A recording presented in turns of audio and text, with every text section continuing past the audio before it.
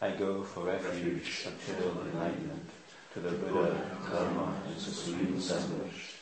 By the merit of listening to the Dharma, may I achieve Buddhahood for the sake of all beings.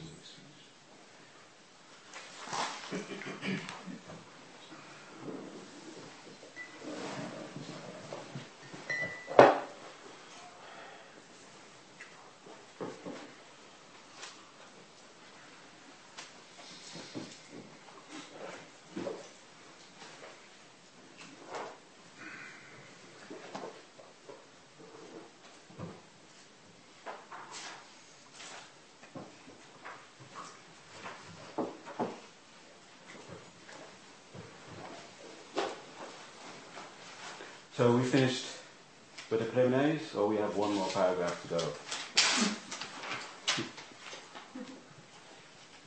Does anyone remember?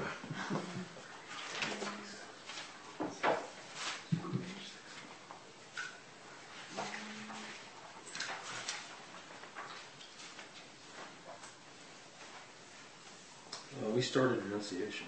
Yeah. We did the first stanza of renunciation, number 3. Mm-hmm.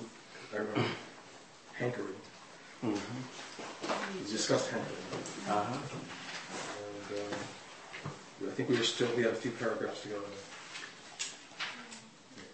We're on page 60. Yeah, at the top, page 60. Okay. Yes. So there you go. You were here. Okay.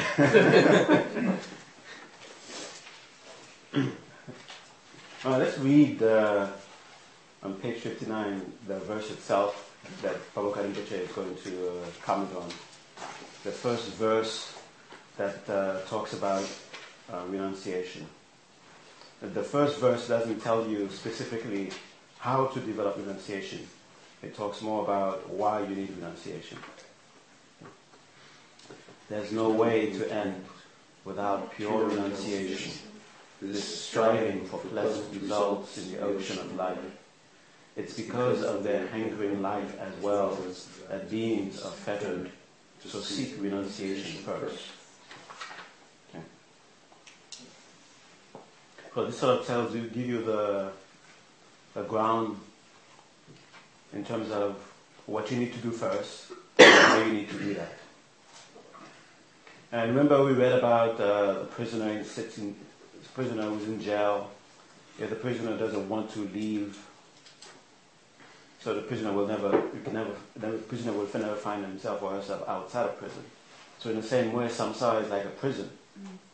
if you don't see that you're in prison, if you don't see the condition of where you are, then you will never develop the desire or the aspiration to leave it. And why would you not want to leave samsara? Because you don't see it as what it is. You see it as a place that is worthy to be.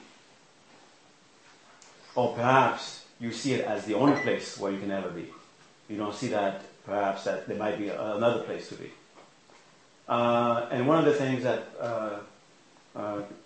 in the beginning we might get confused about is, where is samsara, what is samsara?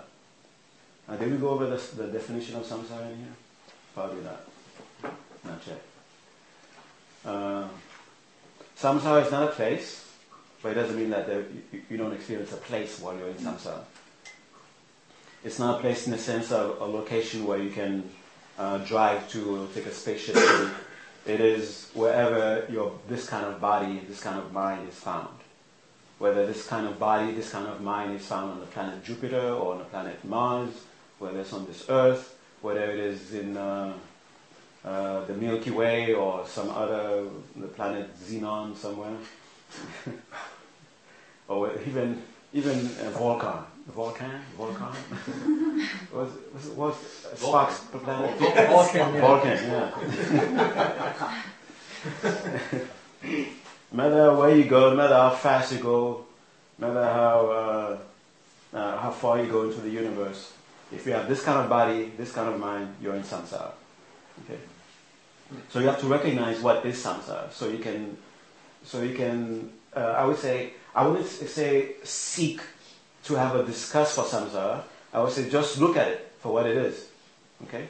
Don't approach it with a prejudice of, I'm going to find something disgusting here. Let me look for what's disgusting. Just look at it for what it is, and then you will have the proper appreciation for it. Okay. What kind of body do you have? What kind of mind do you have?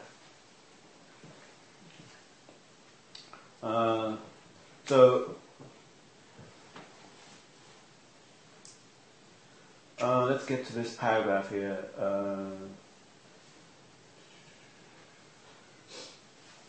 This verse, by the way, incorporates what the works on the steps of Buddhahood refer to as the instructions for those of lesser and of medium scope. Well, here's Lam Rim over here, by coincidence. This is what the works on the steps to Buddhahood. This is it. This is the book. It comes in 3 volumes. This is the translation by a team of people, the Lam Rim Chenmo Translation Committee. Okay. There's another translation, also coming in 3 volumes, called. Well, it's not a translation of this, but it's the same work, a commentary on this. It's by Pabonka Rinpoche. That's the 3 volumes. You've seen it in there. Some of you already have it. That's the Liberation in the Palm of Your Hand. Okay. So when you hear the steps to Buddhahood, it refers to these kinds of books, and there are many. There's Manjushri's Lam Rim. There's Southern Lam Rim. There's all kinds of Lam Rims, and the different Dalai Lamas wrote different commentaries on Lam Rim. Okay. And it's not just the Gelupas who have works on Lam Rim. All the Tibetan traditions have their own works on the Lam Rim, like Words of My Perfect Teacher is another kind of Lam Rim. Okay. So, in those works, and this is a Lam Rim, of course, by the way, in those works where they expand more on the Lam Rim, this instruction that we are going over, the instructions on renunciation, is what is covered in here under instructions for those of lesser or medium scope. In the very beginning, we talked somewhat about what are the scopes. The scopes are just simply referred to as lesser, medium, and greater scope. Now, lesser, medium, and greater scope is not like you go into a supermarket and looking at what's available and you say, which one should I choose? It happens to be what your motivation is, where your motivation is. You could be studying Tantra and having taken 10,000 initiations, and you're still not even a lesser practitioner yet. Okay? A lesser practitioner is somebody who has a realization, somebody who really sees samsara for what it is. If you still believe that there is some sort of true sense of satisfaction that can be found with this kind of body, this kind of mind, living in this kind of environment, then you're not even a lesser practitioner. And you could be the direct disciple of whoever, and then taking initiations and doing your practices every morning, every night, but you're still not even a lesser practitioner. So being a lesser practitioner here does not mean that someone lesser than you. Okay? It means when you compare that person to a bodhisattva, that person is lesser. Okay? Not to you, to a bodhisattva, a real actual bodhisattva, that's lesser. Okay? And sometimes students ask, am I lesser, am I medium, am I great, where am I? Okay? If you're asking that question, then you're probably not even lesser. Okay. And it's not like, and people ask, how come the Theravadins, why did they choose the lesser? Like I said, it's not like they went to a supermarket and look in their pockets and see how much money they've got and see what they can get. Okay? Well, I only got this much, I gotta get the lesser vehicle. Okay? They don't consider themselves on the lesser vehicle. They consider themselves on the highest vehicle ever. What's the highest vehicle for them? I'm going to Nirvana. What else can be higher than that? Okay? And when you compare that to the Bodhisattva is, I'm going to Buddhahood so I can help all sentient beings. So that makes it greater. Greater in the sense also that if you look at the goal itself, from the perspective of a Bodhisattva, when you take yourself to Nirvana, who else can you take there with you? If you can only take yourself there because of your spiritual power, then it's a lesser vehicle.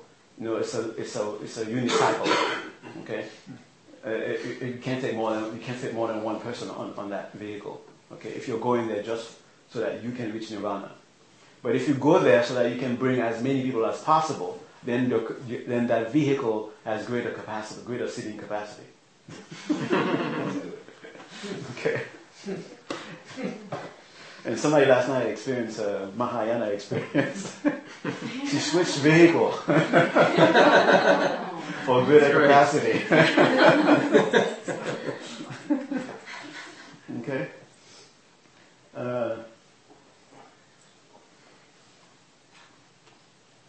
Actually, the lesser capacity in here is somebody who sees the disadvantage of living in this kind of realm.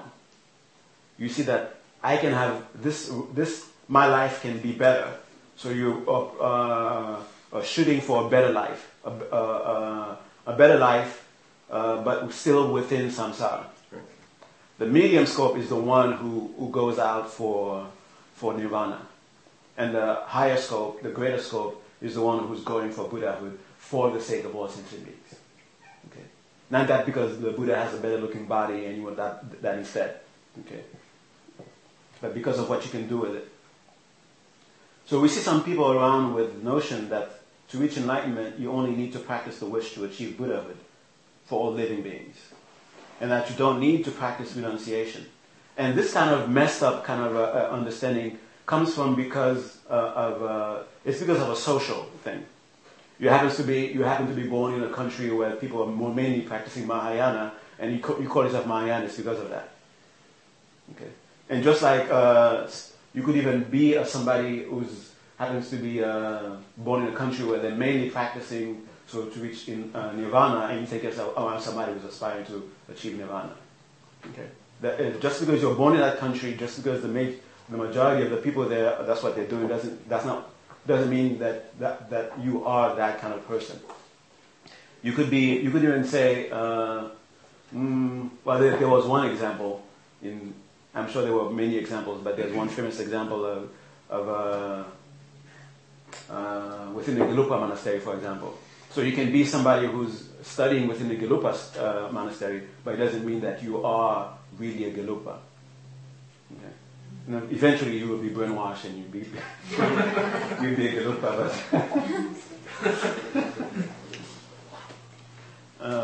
So just because you're born there doesn't mean that you are that. And just because you happen to be going to a center, that's where the emphasis of the center is Mahayana, doesn't mean that because you enter there, because you like going there, you're a Mahayanist. Okay? And because of this kind of a confusion that goes on, so people think that, since the people who are going to Nirvana mainly or only need to practice renunciation, and I'm in the Mahayana tradition, I don't need to practice that stuff. I just have to focus on bodhicitta. Okay?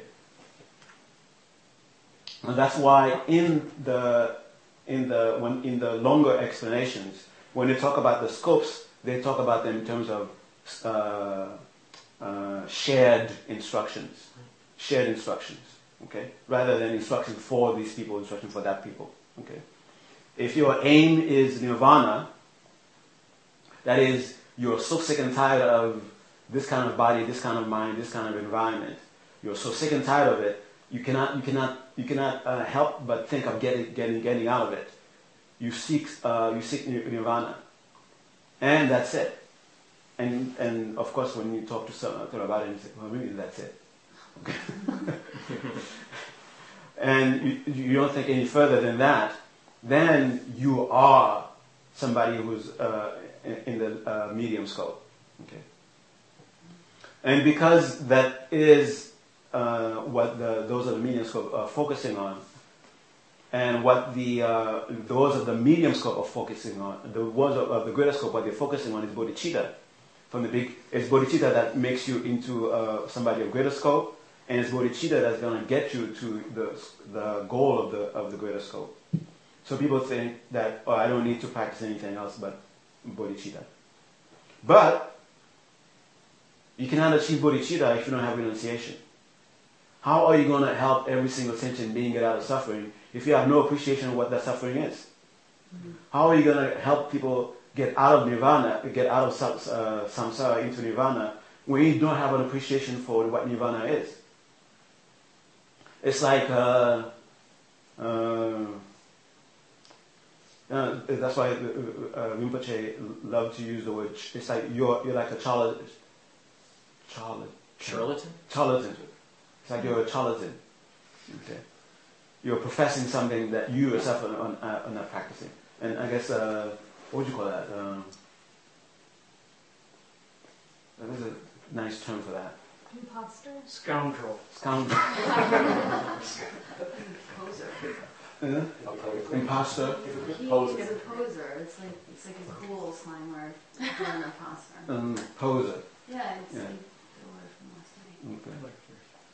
Not bowler? Baller. Baller. No. This is not. It's definitely You're posing as something that you're not. Mm-hmm. You know? Mm-hmm. Okay. Talk. It's the baller path.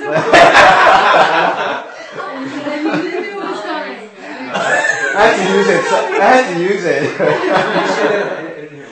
We were talking about something that was baller, like learning. We're teaching him And he was I'm getting the transmission now. caps and diamonds. Okay. Well, the truth though is that even just to reach a lower nirvana, renunciation is an absolute necessity. In fact, it has to be fierce renunciation. Is that word in there? Fierce renunciation. As the great Tsongkhapa, our protector, has said himself, about this attitude, it's just the way Sharawa described it. Suppose it's no stronger in your heart than a thin film of barley powder spread out on the surface of some homemade beer. I have no idea what that looks like, but you can help me imagine. Suppose it's no stronger in your heart than a thin film of barley powder spread out on the surface of some homemade beer. Then your feeling that you want to avoid the cause of the cycle of life, what we call the origin, will be no stronger than that. then your aspiration to reach nirvana, where you stop both suffering and its origin, will be exactly the same way. And then your wish to achieve the path that brings this nirvana will be nothing but empty words.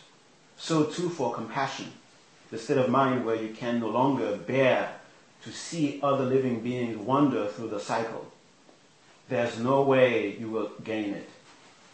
Then finally, you will never find a genuine form of the wish to achieve matchless enlightenment for all living beings. A powerful wish that can urge you on. And so the greater way becomes for you nothing but some flimsy understanding of the description you find it in books. Okay. In trying to develop renunciation, most of the time we hesitate to do that because we are convinced that the only place where I have experienced some sense of contentment is here. I don't know if I can achieve any contentment outside of here. So you're not certain. You are certain that there is suffering here, that we are all aware of, that there is dissatisfaction here. We are firmly aware of that. But what you need to help you develop renunciation is not simply to see the suffering here. You must gain a conviction that satisfaction can be found outside of here. Okay? And that's usually what holds people back. Because you either have something than nothing. You either want to have a little bit of happiness here and there, even if it comes once in a blue moon. Or at least it comes once in a blue moon. But you don't want to throw yourself into a situation where you may never get it. Okay? So you have to examine not only the condition of samsara, but you also have to examine what would nirvana be like. Okay? And at first, all you have to do is just think of all those rotten experiences that you've had here and think of nirvana as being absent of those. We don't have the capacity right now to really appreciate what nirvana would be like. I mean, you can use words, it's the most blissful thing that you can ever think of, and that becomes, for a lot of us, just words in our head, the most blissful thing you can experience. But you can sort of imagine a very intense pain. But you cannot really imagine in a way that you can truly appreciate what blissed out would be like. Okay? And because you can imagine it, or just think of a condition where there is no experience of dissatisfaction whatsoever. There is no experience of pain whatsoever. Not even annoyance. Okay? Then you can start, from there you can start to appreciate what nirvana is like. Then you can start having yourself aspire to reach nirvana. Okay?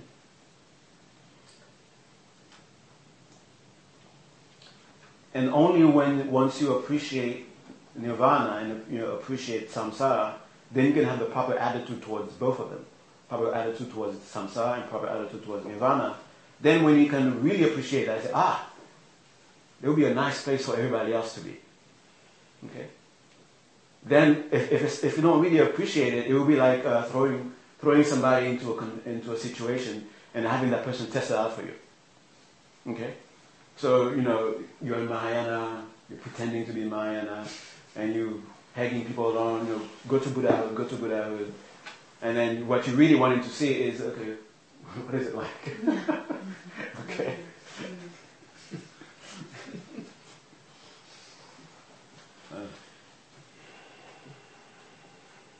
Of course you can't do it that way, but no.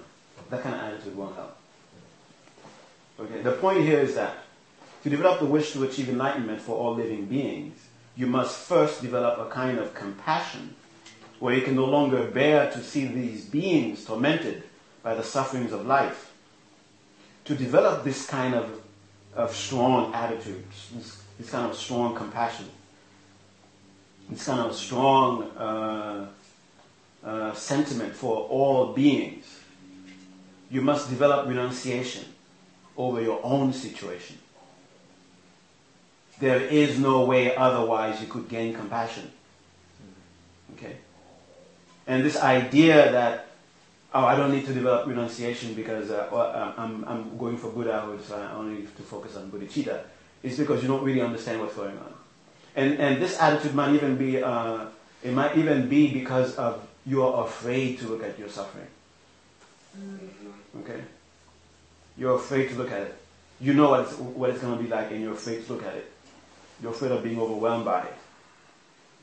And the one who's on the medium scope, the one who's on the path to achieve nirvana,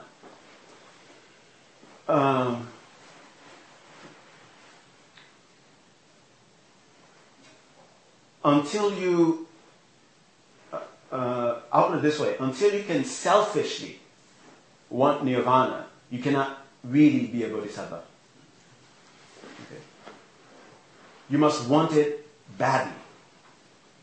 Then from your experience of wanting it badly, then you can extrapolate how others could also want this badly. Then you can be a bodhisattva. Okay.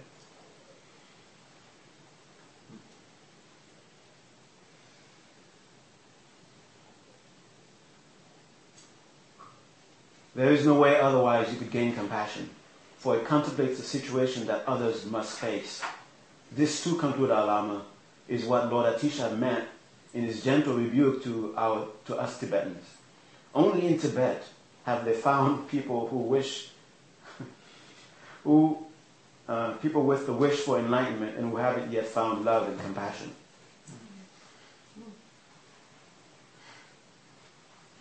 You know, we're in danger of this here in the other side of the world, other side of Tibet. We are, and this is, you have to really look into your mind to find out exactly where you are. You have to do a, what do you call that? Inventory. You have to do an inventory of your mind, inventory of your motivation. Where are you really? Why are you in the Mahayana path? Are you there because everybody's saying it's the greatest, and you want to be where everybody says it's the greatest? Or are you really there because of true aspiration? Okay. You know, Tibetans, they got colorful temples, the Theravadins, you know. Is that on? I don't know. That's a different thing, by the way. Hinayana and Mahayana, you have to understand, doesn't exist as traditions, really. You can't really find a Hinayana tradition. There's Hinayana philosophy, and there's Mahayana philosophy. Okay, there isn't really a Hinayana tradition. There are only people who are really Hinayana the way we think of Hinayana. Okay, so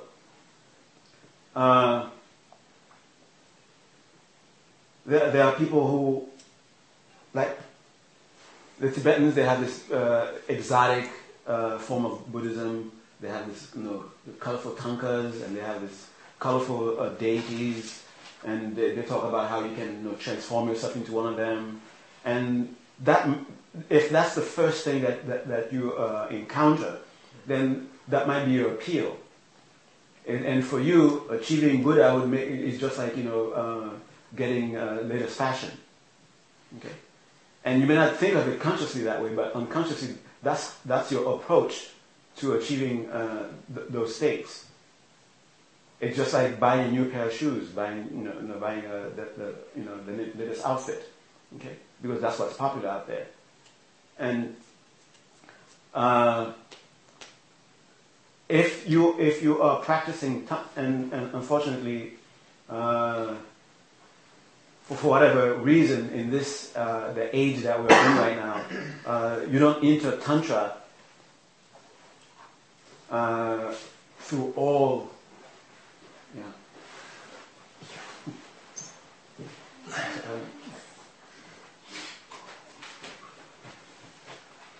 We don't enter Tantra because we've gone through all the preliminaries, we've gone all through the stages that the good old days, the golden days. Okay, you're into tantra when your compassion is intense. When it's said like it's like your hair is on fire. That's supposed to be the motivation that gets you into tantra. But for whatever reason, now we enter tantra. Even some of us even into, and I'm talking about not just people here in the West, the other side of Tibet. People even in India, even in Tibet, they enter tantra because that's what everybody's doing. So you enter into it.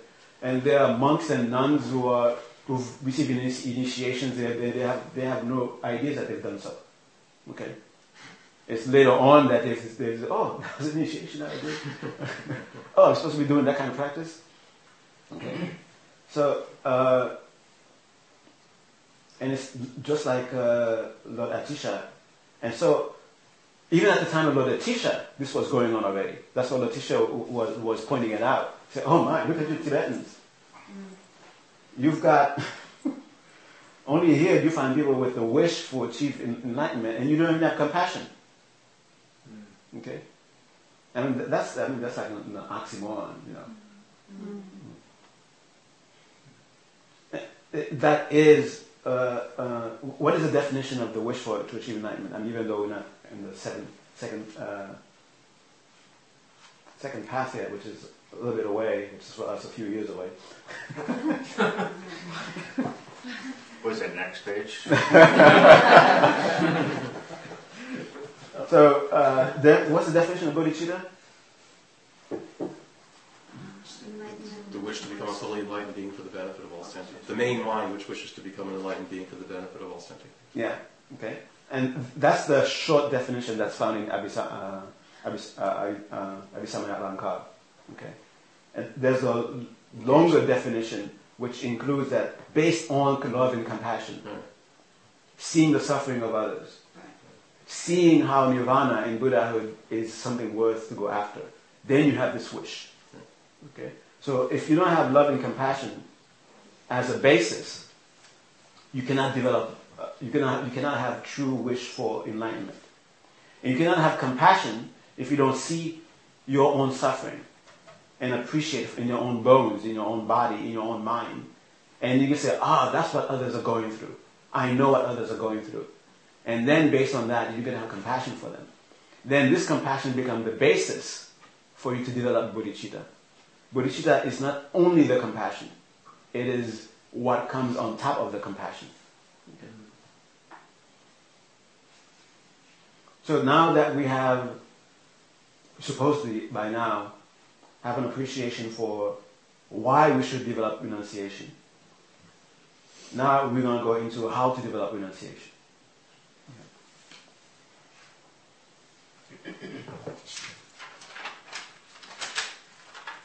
Do you want to develop renunciation? Are you there yet? Okay. Why do you want to develop renunciation?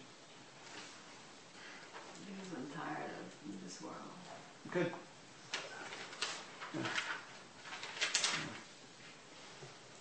Especially nowadays, like we have a lot of reasons to being tired of this world. Yeah, You got human beings causing suffering on human beings, and on top of that, you got the earth causing suffering on beings. Okay.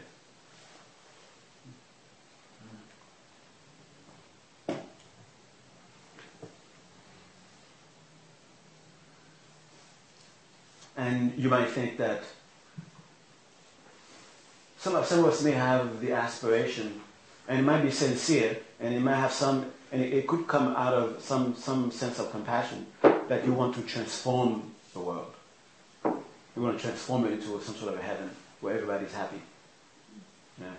Where the chicken is happy before his head gets cut off. I mean, isn't what this world is, right? Yeah. Right?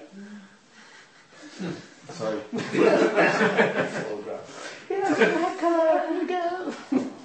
No. Okay. Okay. What would it be like? Okay. I mean, this is an aspiration that comes into my mind once in a while. When you just transform this world. Okay. There's some happiness here. Let's make it more happy. Okay. What would it be like? Still wouldn't change. Yeah. Why do you say that? Yeah. Why do you say it wouldn't change? Because, ignorance still exists everywhere. No matter how you slice or dice it, you might have those moments of happiness, but at the end of the day, as long as ignorance prevails, we have suffering. You'd still be engaged in a universe which is built on karma and which rises and falls with karma, and where negative karma is still being created. Yeah. I mean, it is possible that you can transform this planet into a very nice heavenly planet and last for 1,000 years, where everybody's nice to each other and there are no chickens. Yeah, you could do that.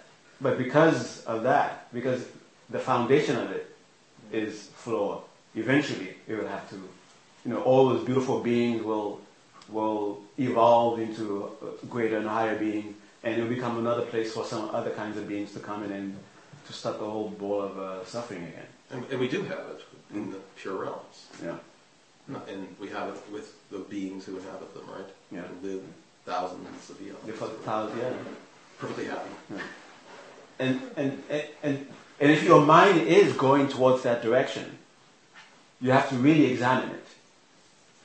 If your mind says that for you, nirvana is just transforming this world, this globe into some sort of a heavenly place where no taxes.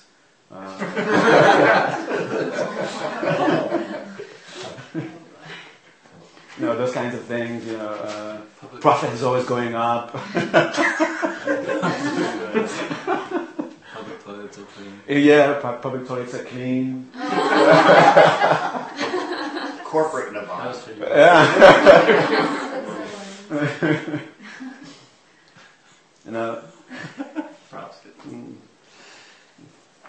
Small government. You have all this, and everything is just like that. Okay, everybody minds their own business. Okay, everybody has the latest car every time. Yeah, I mean, it could happen. You could have such a world. You could have a country that's like that. You could have two countries like that. You could have every country like that. Okay, but if the basis of it is still ignorance, if the basis of it is still ignorance and karma, eventually it will fall apart. Okay, because if it was possible, and this is a weak argument for me, but it works for some others. For others, if it was possible to do so, the Buddhas would have done it a long time ago. Sometimes I say, well, they couldn't do it, I'll do it. No arrogance, Okay. So before we move on, I really want to know. I really want you to examine it. Really want to examine in your mind. Is renunciation attractive? What do you think renunciation is?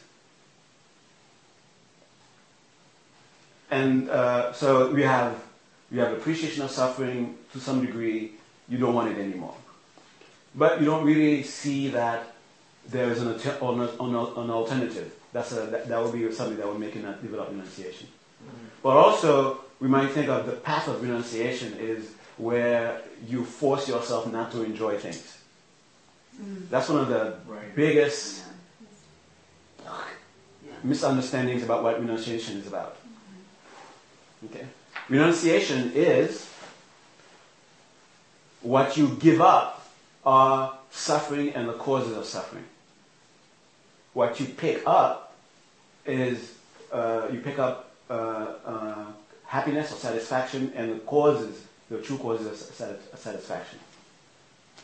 Now, on the way there, because of our warped understanding of what's the cause of suffering, what's the cause of contentment, because we were mixed up about these things. So some things that are the cause of contentment, because we think it's the cause of suffering, picking it up might be uncomfortable. You have to be nice to people. Oh man! Anyone? Even? So that being a cause to nirvana, to true satisfaction, and because we thought of it as being the cause to pain, so picking it up might be uncomfortable at the beginning. Okay, that's one of the reasons that we might hesitate to pick up, to develop renunciation. Okay, because we are screwed up in our heads about what is the true cause of suffering, what is the true cause of pain. Just keep thinking back. Okay, just like somebody who's doing some sort of sacrifice because they are convinced the outcome will be something that they want. Okay. Like when you were going to college and studying, staying up late studying. Some nights you didn't go to parties, except to some nights. Why? Because you thought that it was worth it going through this, what seems to be uncomfortable. It was worth going through it so you can get something better. Okay. So there are certain things that you have to put up with. You have to put up with Mary and John. You have to not get angry at them. Okay. Yeah, sorry. Okay. Things like that. Okay. And because of the habit, the bad habit that we've developed towards the bad habit of how we relate with certain objects, we have to sort of stop that habit, the momentum of that habit. We may have to withdraw from our relationship with those objects for some time. It doesn't mean that those objects are essentially relating with those objects is an essential element to suffering. Let me give you an example.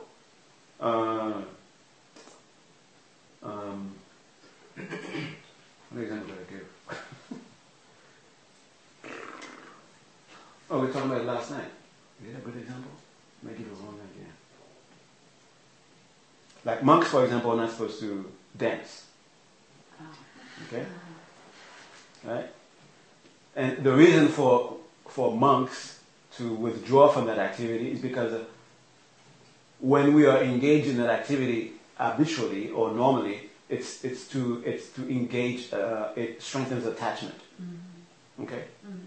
So when you're fighting with attachment, you stay away from that, mm-hmm. because you cannot relate with it without the habit, the energy that you develop with it to suddenly stop. But if you can engage it without attachment, then it's no problem. Mm-hmm. Okay. And I'll even go as far as saying, it's not a danger for you, but with the dancing part, but the other stuff might be a danger for you.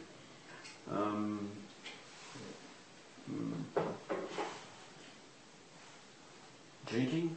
Yeah. Okay? Right. Because of how we habitually relate with drinking, it only furthers attachment. And since attachment is something you need to get away from, because attachment is a cause for continuing this life, so you stay away from drinking. But if you can engage it without falling prey to it, then it's okay. And that's why I say it was very difficult for me to use that example. Yeah. Stay away from alcohol.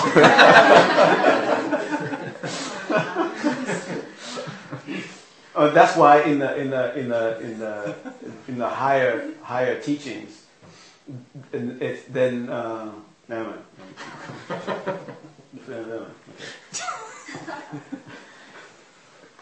But eating, that's a good one.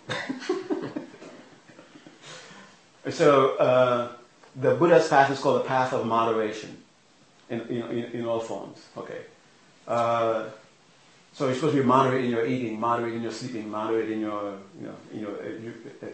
usual activities. Because of the danger of the habit when you relate with certain objects. Mm-hmm. If for example, if relating with Jeffrey causes you to have, as soon as you see Jeffrey, sometimes even just hearing the name Jeffrey's name, all of a sudden you can't help having this bubbling anger come up because of whatever relationship that you had with Jeffrey. Okay? So the thing to do is stay away from Jeffrey. Okay? And it doesn't mean that staying away in a sense of, oh, I can't stand that guy, I'm never going to see that guy. Not in that way. But because when I am in the presence of Jeffrey, because of the habit that I've developed, it's difficult for me not to have anger come up, for me not to be irritated. So the best thing for me to do right now is to stay away from Jeffrey. So staying away from Jeffrey becomes your practice of morality. Okay? It doesn't mean that Jeffrey is the cause of samsara. Okay? So, in that sense. So, and in the same way you can consider staying away from Jeffrey because of this gross emotion that comes up. There's emotions dealing with attachment are a bit more difficult because Jeffrey, we already want to stay away from Jeffrey. But things of attachment, the natural tendency is to go towards it. So it becomes an uncomfortable practice to stay or to deliberately stay away from objects of attachment. Okay? And the reason that you're doing that is because I understand, because of my relationship with this object, because of the habit of how I relate with this object, it gives rise to causes of further suffering. So I need to stay away from that. And the process of staying away from it can be difficult, can be uncomfortable. And that's why some people say the practice of renunciation is the practice of staying away from joy. Okay? That's why renunciation has that bad name, a bad reputation. As a matter of fact, you should think of renunciation as the complete opposite. I am so tired of suffering, and I am so really want true happiness. That's why I need renunciation. Okay? If you really care about happiness, if you really care about being happy, then you should be the first one in line when you're giving out renunciation. Okay? If you really want to be happy, be the first one in line for renunciation. Otherwise, you don't really want happiness. Okay? Renunciation is the true path to true happiness. Okay, I hope that was enough of a sales pitch. I have a question. Yes. You speak of like attachment. We were talking about that last night with when you are attached to your own teacher. Is that we were having a debate in bed actually, and they were going back and forth, and I didn't agree, and then they didn't, and we were trying to look at it. But what is the highest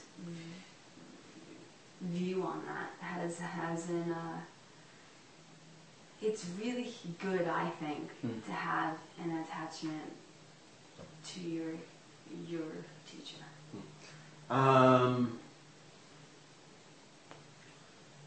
Well, the answer is yes. I have to give a long answer. I'm looking for a long answer.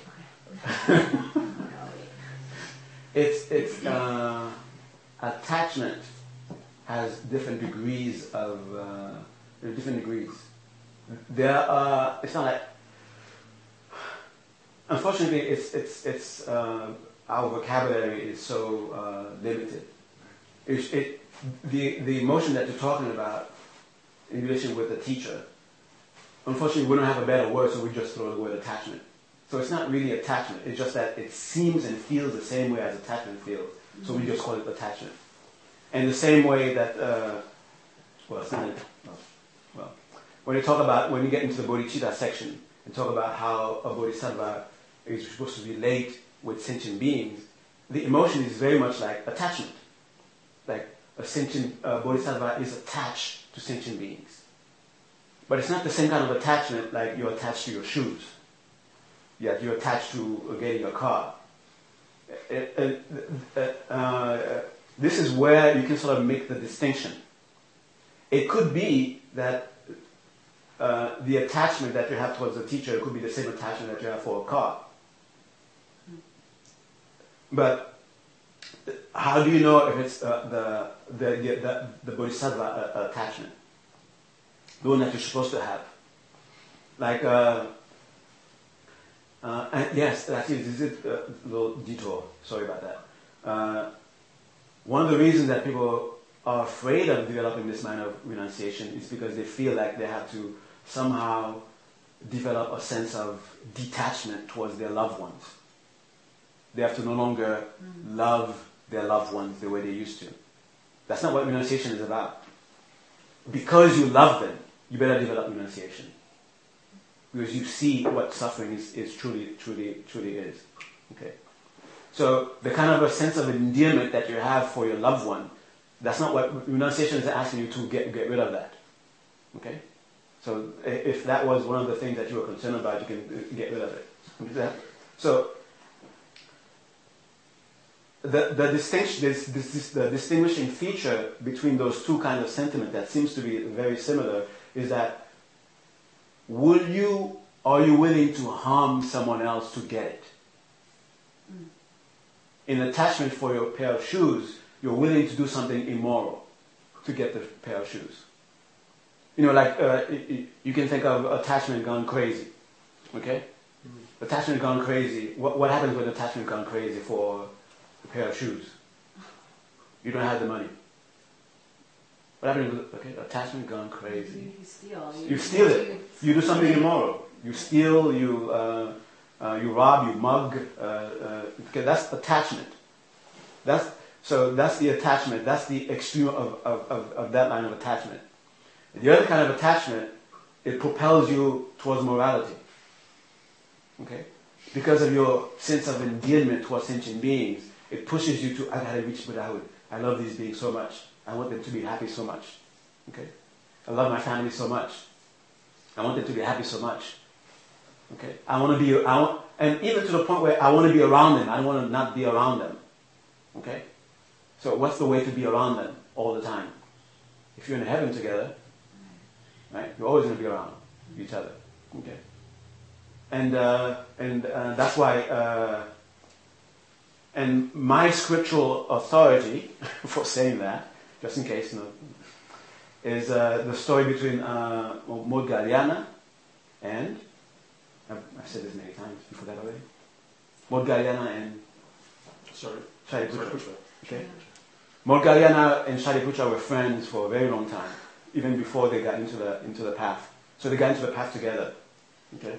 So they used to be like spiritual friends, like, okay, you go check that teacher out, I heard such and such. Oh, I never heard, I got what I heard about this teacher, you should come over. And eventually they ended up with the Buddha. Okay? And Moggallana was like expert with psychic abilities. You know, for breakfast he would go to, the pure realms and such and such. Every once in a while he would go to the hells to visit people and try to help them out. Okay? But Moggallana had a very, very, the most horrible kind of end to his life. He was pulverized to death.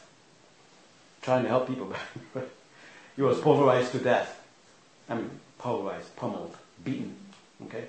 And Shariputra, who was far away when you heard about this, okay, now, Moggallana was already an arhat. Somebody was already in nirvana. Somebody was not going to come back here anymore. The body was just, waiting for his day to finish.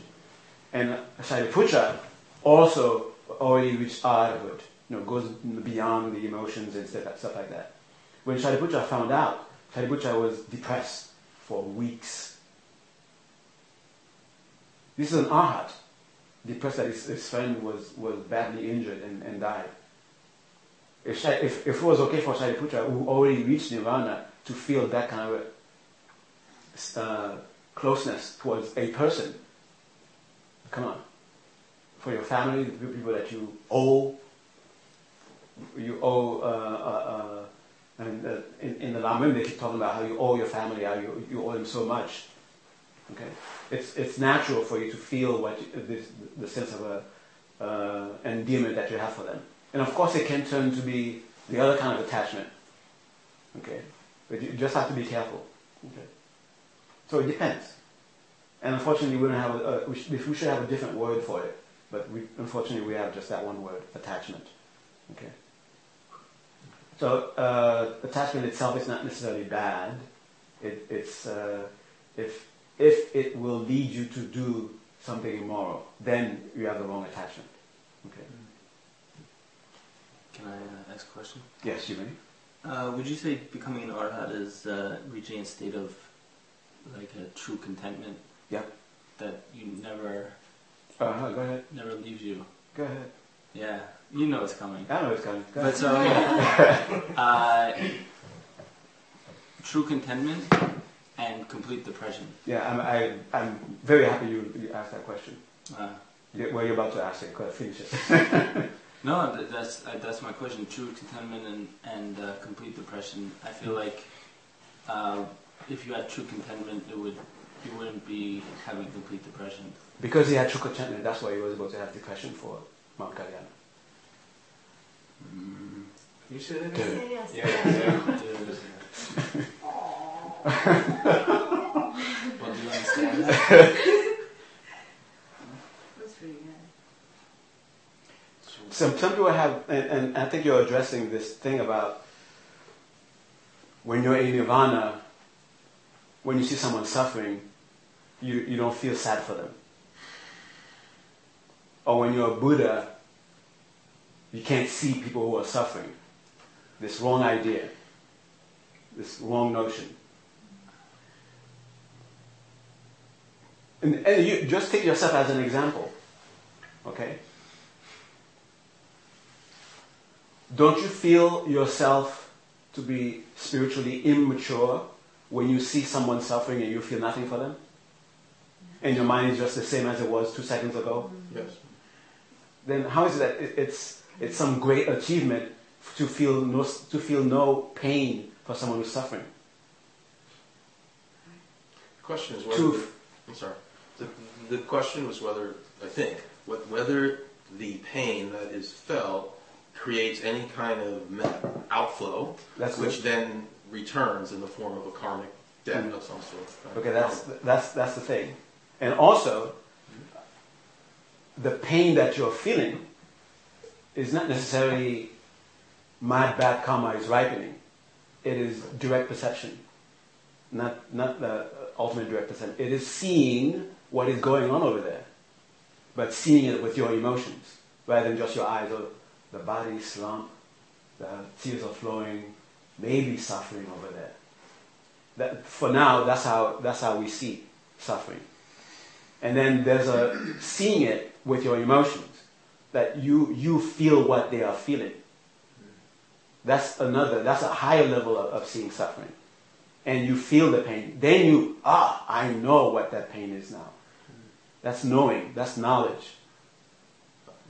And how does this compare with you have in the past referred to the sweet sorrow, sweet suffering of a Buddha. Mm. That there's when a Buddha observes directly perceives the tsunami, that the Buddha is in bliss, constantly in bliss. Yet there is this also sense of sweet sorrow, suffering at the same time. Is it similar to what Shariputra felt? Yeah. So, although his natural mind is in a constant bliss, is in a state that where the bliss can no longer is not in danger of losing it. But it doesn't mean that you all of a sudden become dumb, you become stupid. You don't see what's going on. You see what's going on. If it's a sad thing, and if you're sad, then your sadness is more real than somebody else's sadness, because it's a sadness based on seeing truly. Now, when you reach the state of arhat, you see emptiness directly, correct? Yeah. So isn't the body just a vessel that can be taken apart? And wouldn't the compassion be for the people who are pummeling them instead of the person who's getting pummeled? Wouldn't there be more compassion for the people who are pummeling because they're creating bad karma? Mm-hmm. Yeah. Where the person getting pummeled is already seeing emptiness directly and realizes their body is Mhm. just a vehicle and has nothing to do with the body.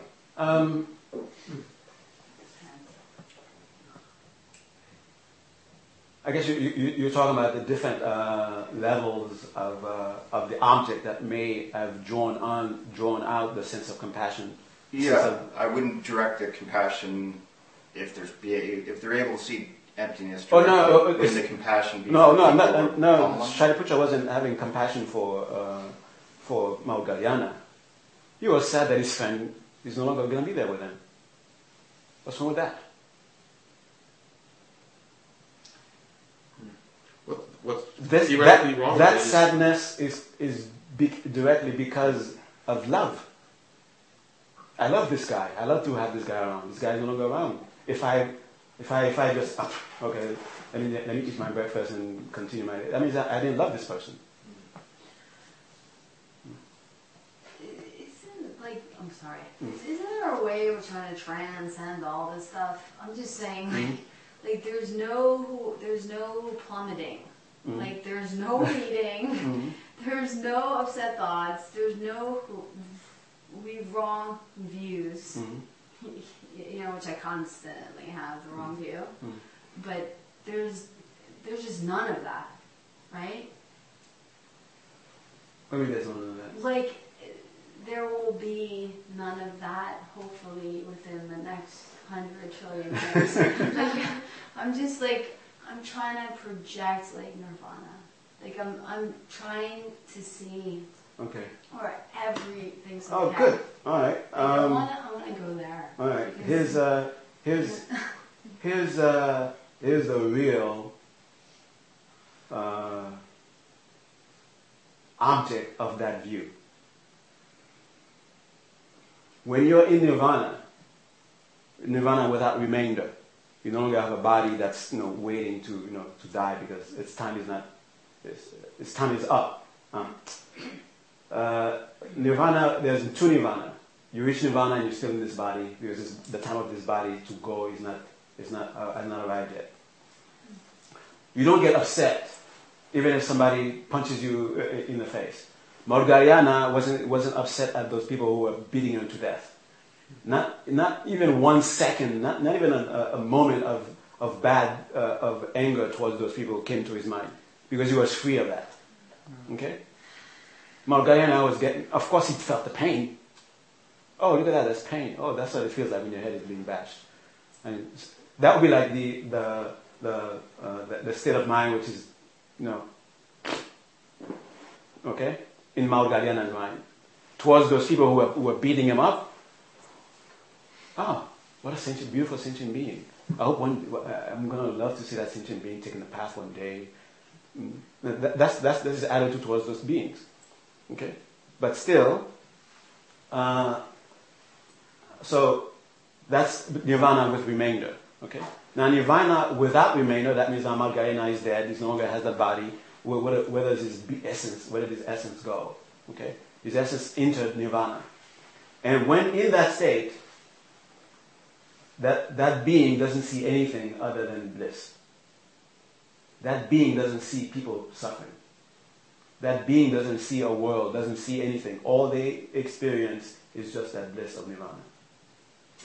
That is not Buddhahood. Buddhahood is this inconceivable state where you are experiencing that and you still see who's suffering. Otherwise, who would you go out to help? It would almost be like a schizophrenic Buddha. Well, look at that Buddha over there suffering.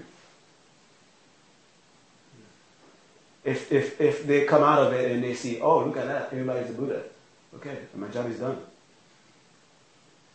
Or if they're looking at me, pitying I'm suffering, and this being is supposed to be a fully enlightened Buddha, and you see, oh, look at that Buddha over there.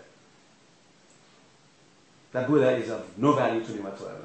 If he sees me as another fully enlightened Buddha, I am suffering. I want a Buddha to come and help me. If that Buddha cannot see my suffering better than I can, of what use is that Buddha to me? So when that Buddha is seeing that suffering, how does that Buddha see it? How does that Buddha experience it? We don't know exactly, but we can only say that not the way that we would. It's not that the Buddha is tormented. What can I do? It's not that kind of torment. The Buddha is not. It comes from that. This phenomena happening comes from that cause and condition. Remove those causes and condition, that phenomena will not be there anymore. That being over there, he's experiencing that phenomena in that way, in this way. If that being wants to get out of it, let me help that being, that kind of thing. It's not like the Buddha looks at me suffering. I don't know about you people if you're already mind pretending, but me, I'm suffering. And if any one of you Buddhas looking at me and say, "Oh, another Buddha, get out of here," okay? You're of no use to me. I want help. I want out of here. Okay? If you look at me, you got to see my suffering even better than I can see my suffering, so that you can help me. Okay? So the state where you can't see me, where you cannot see my suffering because you're not of a spiritual capacity to see suffering and not become dysfunctional because of it, that you're Hinayana Arhat. You're not a Buddha. You're someone who's into personal nirvana. Okay? That's the being who cannot see suffering after achieving their own ultimate goal. A Buddha is in that state and sees suffering for what it is. Sees who's suffering. Knows who to go to help. Okay? But a true Buddha it sees the true nature of all phenomena, including suffering with individuals, but ultimately it's the individual that has to help themselves. It's not the Buddha that's going to help them. And the Buddha helps. The Buddha doesn't remove the suffering. Helps in terms of providing the path. Yeah. But it's not going to take that person just because their karma has ripened and they've done things maybe in their previous lives that have now come to fruition, and take that person and have them escape whatever it is they're experiencing. Yeah, the Buddha doesn't take you out of suffering and put you into nirvana like that. Right. And say, "Let me go, I want my suffering," No, it doesn't happen that way. But the Buddha comes to you and helps you. It requires your participation. It requires your participation for you to achieve the different levels. But the Buddha comes and helps. So, have I misunderstood when I feel like I hear people say things like, if you are practicing the right way, or you get to a point where you see everybody as angels and you're in paradise all the time, is that like a misunderstanding or like a bad explanation? Well, it depends on how you understand that. Like if you say though, if you look at it from your own perspective, when you see someone and you see an angel, the way you would relate with that person would be different than if you see someone who you see is I'm not gonna say the word. You know what I'm talking about? Jeffrey. Yeah. Oh, Jeffrey. when you look at Jeffrey, and when you look at an angel, what's your natural reaction towards that? So it's still just two sentient beings, right? But when you see this person as an angel, your reaction and your way you relate with that person will be different than the way if you see that person as Jeffrey and the way you will relate with that. Now, when you can think of it that way from your own perspective, when the Buddha looks at sentient beings, he sees very beautiful things. It doesn't mean that the Buddha keeps seeing other Buddhas in front of him. It would drive the Buddha crazy. It would drive me crazy. I worked for 3 countless eons to have all sentient beings, and finally, I'm a Buddha, and then I look around, no sentient beings to help. A bunch of Buddhas around me. I would think, it's like a stupid omission or something. I don't know. You have to interview them. Yeah. Like, are you? Yeah. Tell me about your There's life. no point in having the omissions. Yeah. Everything you work for, it's pointless at that point. But doesn't Buddha see it as non-existent? I mean, these things, you know, it's not. Oh, there's no real reality to it, so you don't. I mean, you don't can't even have to be a compassion Buddha. for what they're going through. You don't have to be a Yes. Buddha for that. Even before that, that you need that kind of view, you need that kind of perspective even before you reach Buddha.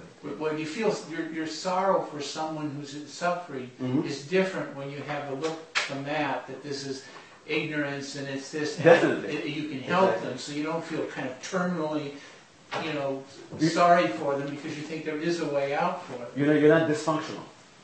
Yeah. You don't see suffering and then it makes you dysfunctional. Okay. I have one final question. It's a different approach to the same thing that was brought up about Moggaliana and Sharaputra, which is that, you know, I agree with your sensibility, but I still have a problem, and maybe it's the problem Ryan has also, from the point of view of, in terms of analysis based on the 8 worldly thoughts, because it's really difficult to see how one of those 8 worldly thoughts just does not apply when that particular worldly thought is the thought of losing attractive objects. And it seems to me that in some sense that Shariputra felt the loss of an attractive object when he suffered the loss of Moggaliana. Gain and loss, right? Yeah, that there was some loss, that there was something that was attractive that he enjoyed having, and then it was taken away, and he suffered because the attractive object was no longer accessible to him. That was a real attractive object. Yeah. That was another aha.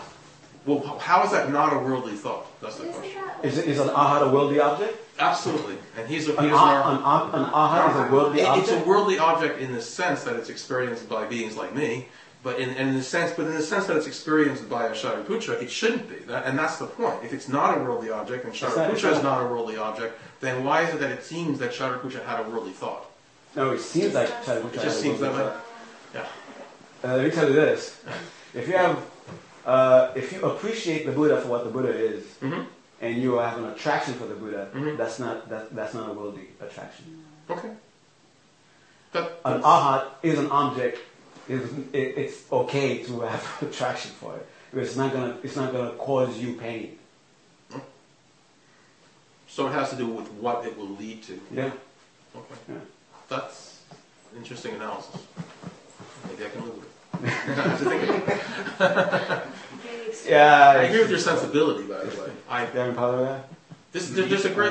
There's also a great story about there was a great Zen master who was believed to have achieved that state. Mm-hmm. And when he heard that one of his friends had died, he burst into tears, in front of the students, and some students said, "Why are you doing that? You're not supposed to be like a block of wood or whatever," And he basically said the same thing. My friend died. I feel lost. Yeah, my friend died. For God's sake. So and that's we have to end. Well, we're supposed to end half an hour. The thing is with renunciation, it has nothing to do with start having a dear thoughts toward others. Having dear thoughts is a manifestation of spirituality. Being close to people it's unfortunate. It's because there's all this junk in our minds. We mix that up. We mess it up. But that in itself, having any sense of endearment towards someone else, there's nothing wrong with it. It's spiritual involvement. But be careful not to mix it up with the dirt and the stuff that's in our mind. Okay.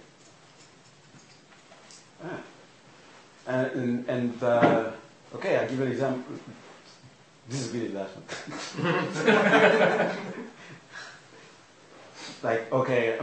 Rinpoche passed away. I wasn't supposed to cry because I'm supposed to be some sort of, strong practitioner. I love him, and he's not here anymore. What are you supposed to do? Of course, you don't become dysfunctional and throw the path away. Oh, he's gone now, no more path. But I remember what you did. You stopped teaching for a little while because you said it was more difficult to be in touch with him now, and that you needed to do some practices to be in touch with Rinpoche. And you had some emotion when you said it. And right, since I'm just a poor, ignorant little Jeffrey. Poor Jeffrey. We're beating up on Jeffrey the whole class.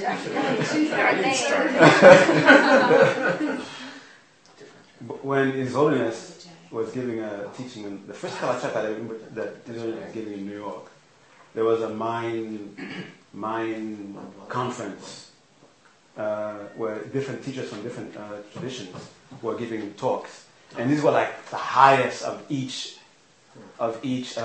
tradition. When the teacher from the Nyingma tradition came to teach, and while he was teaching, all of a sudden he stopped. Because his teacher he didn't want to go. His teacher was, on death row, or about to die. But his teacher told him to go anyway because this would benefit others. And while he was in the middle of teaching, his teacher passed away. And he just knew. And what did this incredible master who could feel his teacher passing away, who was all the way in Tibet or in India while he's in New York, what did he do as soon as he found out? He started teaching and burst into tears. Why was he crying? Somebody who has attachment? Or he has something to work out? Or was that a sign of his great achievement, that he was able to do so? It's not a bad karma to feel sad for something bad that's going on. It's a sign of spiritual achievement.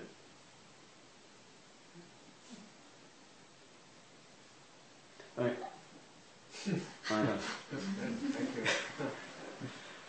You need to give your knees a break, walk around, come back maybe 15 minutes, then we'll do the meditation. You hungry? Maybe.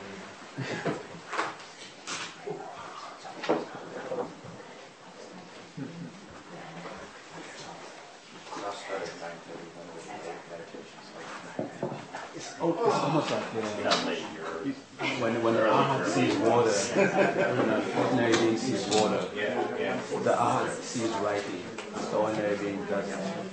So it's the same thing.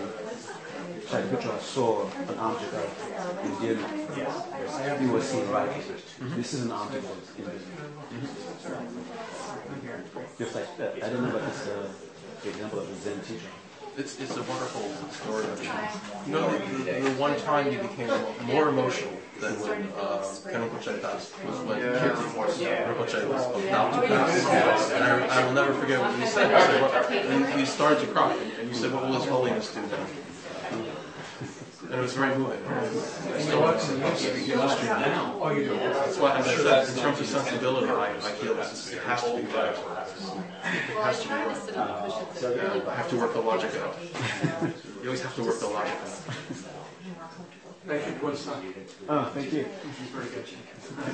And you should talk to Dan. You should talk to Dan more about this. Yeah. I think Dan has different feeling about this, and I don't agree with him. And I know you may be coming from that point of view because when Dan has talked about this before. No, I'm coming from the point of view of... Dan has talked about this with us. I remember that. I have to go and access that database. But prior to doing so, no, my issue is, okay, true contentment.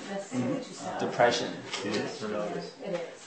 For me, is like, depression wrecks, and if I'm content for like a minute because something nice happened, I feel content or happy, and then the depression comes, the contentment is totally wiped away.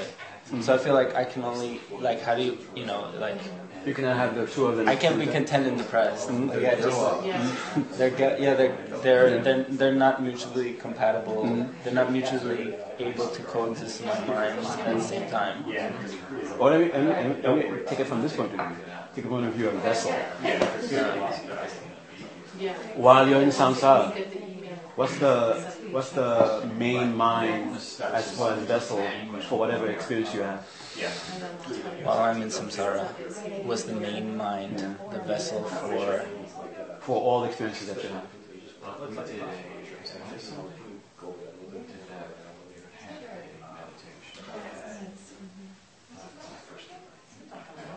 The main mind. I mean, what I call my mind. Yeah, so the vessel for the hole that's within which all the experiences are happening. Yeah. You have whether take of a person going through various stages of experience in their life. Okay. They lose everything. And they're depressed. They build up everything, they lose everything, they build up Content everything. and depressed. Yeah. What's the main mind within which all of this is happening? When that person builds up everything and they feel content, are they in nirvana? No. When that person has lost everything, is that person now in samsara? No. So whether that person is having wonderful experiences or not having wonderful experiences, that person is where? In samsara. What's the mind? What's the vessel? What's the main mind of samsara? The main vessel of experience. Mind of suffering. Mind of suffering. So whatever is in the same way. You can think of it as the opposite of someone who's having a wonderful experience. They won the lotto and they married the person they always wanted to marry. They have everything that they want. So at least for that moment of gaining it, they feel very, very, very happy. What is the mind within which this happiness is happening? Mind of suffering. Yeah, a mind of suffering. A mind of suffering. A mind of suffering. Right. So here's somebody who's having a blissful experience within a suffering basis. Right. So you can think of it now the opposite. Now someone who's having a painful experience in the mind of non-suffering. Yeah. See, painful again. And yeah, that's why I have to say knowing and feeling. Knowing and feeling. Then you have to say that's where you have to make the distinction. There's knowing suffering and there's feeling suffering. The feeling, we could call it like a karma ripening. Feeling happy, feeling sad, feeling those kinds of things. So that's like an art doesn't feel that, doesn't have feelings in that sense. There is no such thing as bad karma ripening and the person is sad. A good karma, and the bliss that they experience is not just a karma that just ripened. Right. It's the container of their experience now that has been transformed, and that container is always blissful. And within that blissful state, they can come and they can know different experiences. Because otherwise, it will all of a sudden become completely stupid. They would go to a place where people are suffering, begging for help, and they would say, they would have no idea what's going on. No, I wouldn't. I would think there'd be the knowing, but not that They'd still be smiling. They'd go to a concentration camp during Nazi Germany, and they'd be kind of blissfully smiling. I guess they're suffering. I guess the way I was thinking of it. I guess the way I was thinking of it now recently is, like the example. If you see someone who looks at, let's say the person in the concentration camp is one of the person is the mother looking at or the father looking at their child or something in the concentration, they'd be totally torn apart and dysfunctional, and just they can't help them at all because they're busy grieving and doubled over in pain. Then someone who doesn't like them is looking at it and they're kind of happy that person's behind bars or whatever. Then what I'm thinking in Arhat, what that has that true contentment they take with them would be the doctor or someone who, that person's got some shrapnel here, I can do that and then maybe I can get them out of there. But they're not that I don't see. I would still think they'd be having that, whatever that true contentment that Nirvana supposedly contains. They're keeping that and they're just doing the best they can with the situation. But the doctor still feels. But it's not like the doctor still I don't has get the feeling Shari for Puja. those that the doctor is treating. Actually, you can think of two kinds of doctors. There's one who is completely stoic, who is emotionless, and you decide it, okay, shrapnel, and take it out. Right.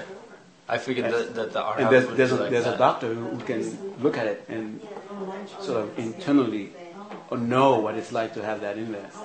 And then the way he removes it would be different from the one who just see, bone, flesh, let me take, and this is not supposed to be in there, let me take it out. I thought that first doctor that's feeling the suffering is that's something that someone who reached nirvana had gotten away with, because it's supposed to be transcending suffering. Mm-hmm. So I figured it would have to be the person that just is looking at it like, okay, here's what I'm going to do.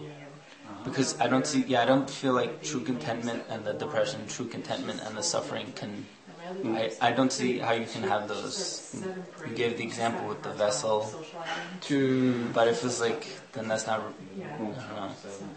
To have to know pain and to feel pain and not necessarily the same thing. You can take a mental health. You can know pain and not necessarily be in pain, I would say. Think about Avalokiteshvara as well, as a 10th level bodhisattva, right? The story goes, that he saw the suffering, right? And a tear comes from his eye, and knows that he's not ready to enter Buddhahood at that point. The Sutrayana version. But the example you gave with Shariputra is like he feels suffering. Oh, he yeah. feels. So then that's not knowing it. That's like. Well, you just made the distinction between know and feel, right? Yeah. But Right. the one that you're talking about with the Shariputra doesn't sound like the knowing. It sounds like the feeling. Yeah, that was his. But if Because the feeling was the. that was not the ripening of some bad karma. When you say knowing, you're not referring to just a dry intellectual knowing. No. You're referring to a knowing which can encompass every bit of feeling that another being like, such as a samsaric being like, Yeah. which is a suffering type of feeling, which is based on ignorance. Right. I'm under the impression like what we're trying to transcend is the feeling of suffering, the suffering of losing loved ones and stuff like that. And so when you say like, oh, they've reached the goal and I still have that, it's just very difficult for me to agree, make those two deal with each other, reconcile. I think it's a very difficult issue to deal with, and it's a good one to deal with. I had a question that's kind of connected to this, and that is, like a Buddha will see, you would see suffering and you have that desire to help, right? And we who are still in samsara and we're maybe on the path as best we know how to be, Buddhas never get frustrated. Definitely. But in my experience, sometimes like I can see it and I can want so much to help and I can offer help and I see the people, that I'm trying to help continuing to create causes that are going to bring more suffering. What, on a practical level, can help not be frustrated but still be inspired? Use that frustration as fuel to the reason that you couldn't help that person in a definite way because you're not yet enlightened. Use the frustration to push you to further renunciation. That's the best way to use that frustration because it is frustrating. Yeah. And you shouldn't do some sort of practice where you don't feel frustration anymore while you're still in your But let that state. sort of be rocket fuel to propel you further into renunciation.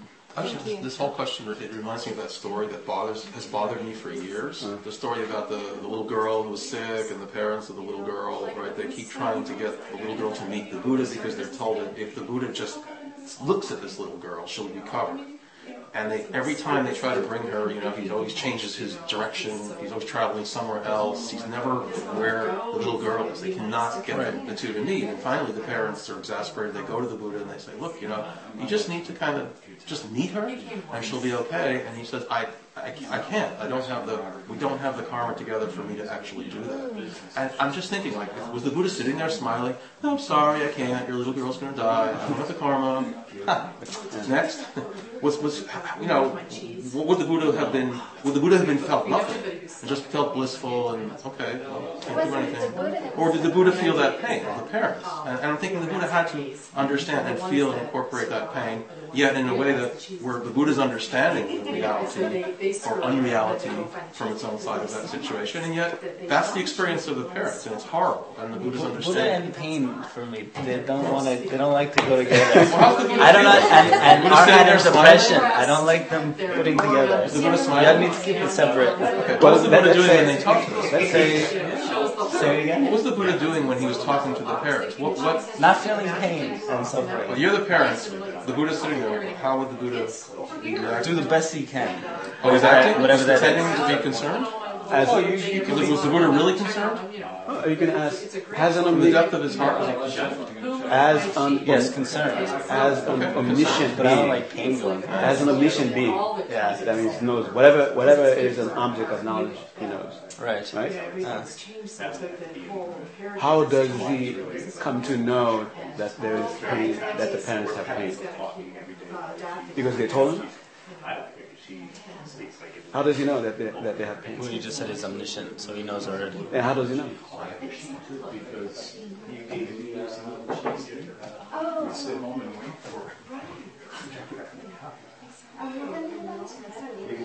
Directly. Just joking. If it's an emotion, he feels it. Is that the right answer? Actually, I don't know this. Okay. If it's an emotion, he feels it. But it's like somebody who's resilient to pain or something. It's not like when there is they will not feel no pain whatsoever. It's just that how they react to different levels of pain is different. Right? It's not like they have no feeling either. They feel it the same way as you were to pull all the way through. But if you say they're resilient in the sense that the way they react to it when it's all the way through is different, but they still feel it. It'd be like,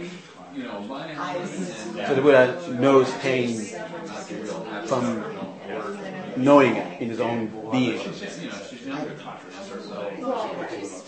And it's because of the deeper knowing of pain that's what makes the Buddha so fantastic, such an incredible being, such a. And this goes for an arhat too. I mean, because like didn't know in pain. The same thing about. Well, arhat to a certain degree. To a certain degree. Yeah. It's like if it's something that exists, they know it. I mean, they know it for what it is, rather than the way they would imagine it. They would fantasize about it. So if we move now into the realm of Tantra, for example, and we talk about a wrathful, Buddha emanated from wrathful and using that wrathful countenance, does the Buddha also? What does the Buddha experiencing in terms of that wrathful being, where it directs its attention towards suffering beings and uses those means, such as the Buddha manifested as a wrathful form of Manjushri, as right? And he's going to beat suffering out of certain beings because that's how they have to be dealt with. Does the Buddha experience a form of anger that, or what type of emotion does the Buddha experience when the Buddha is related to expressing the anger, the wrath? You say, well, the Buddha has. The Buddha knows the anger. Yeah. In what way does the Buddha know that? He's not angry. No. But he uses the expressions of anger. And is it the same as the Buddha feeling, the expressions of pain?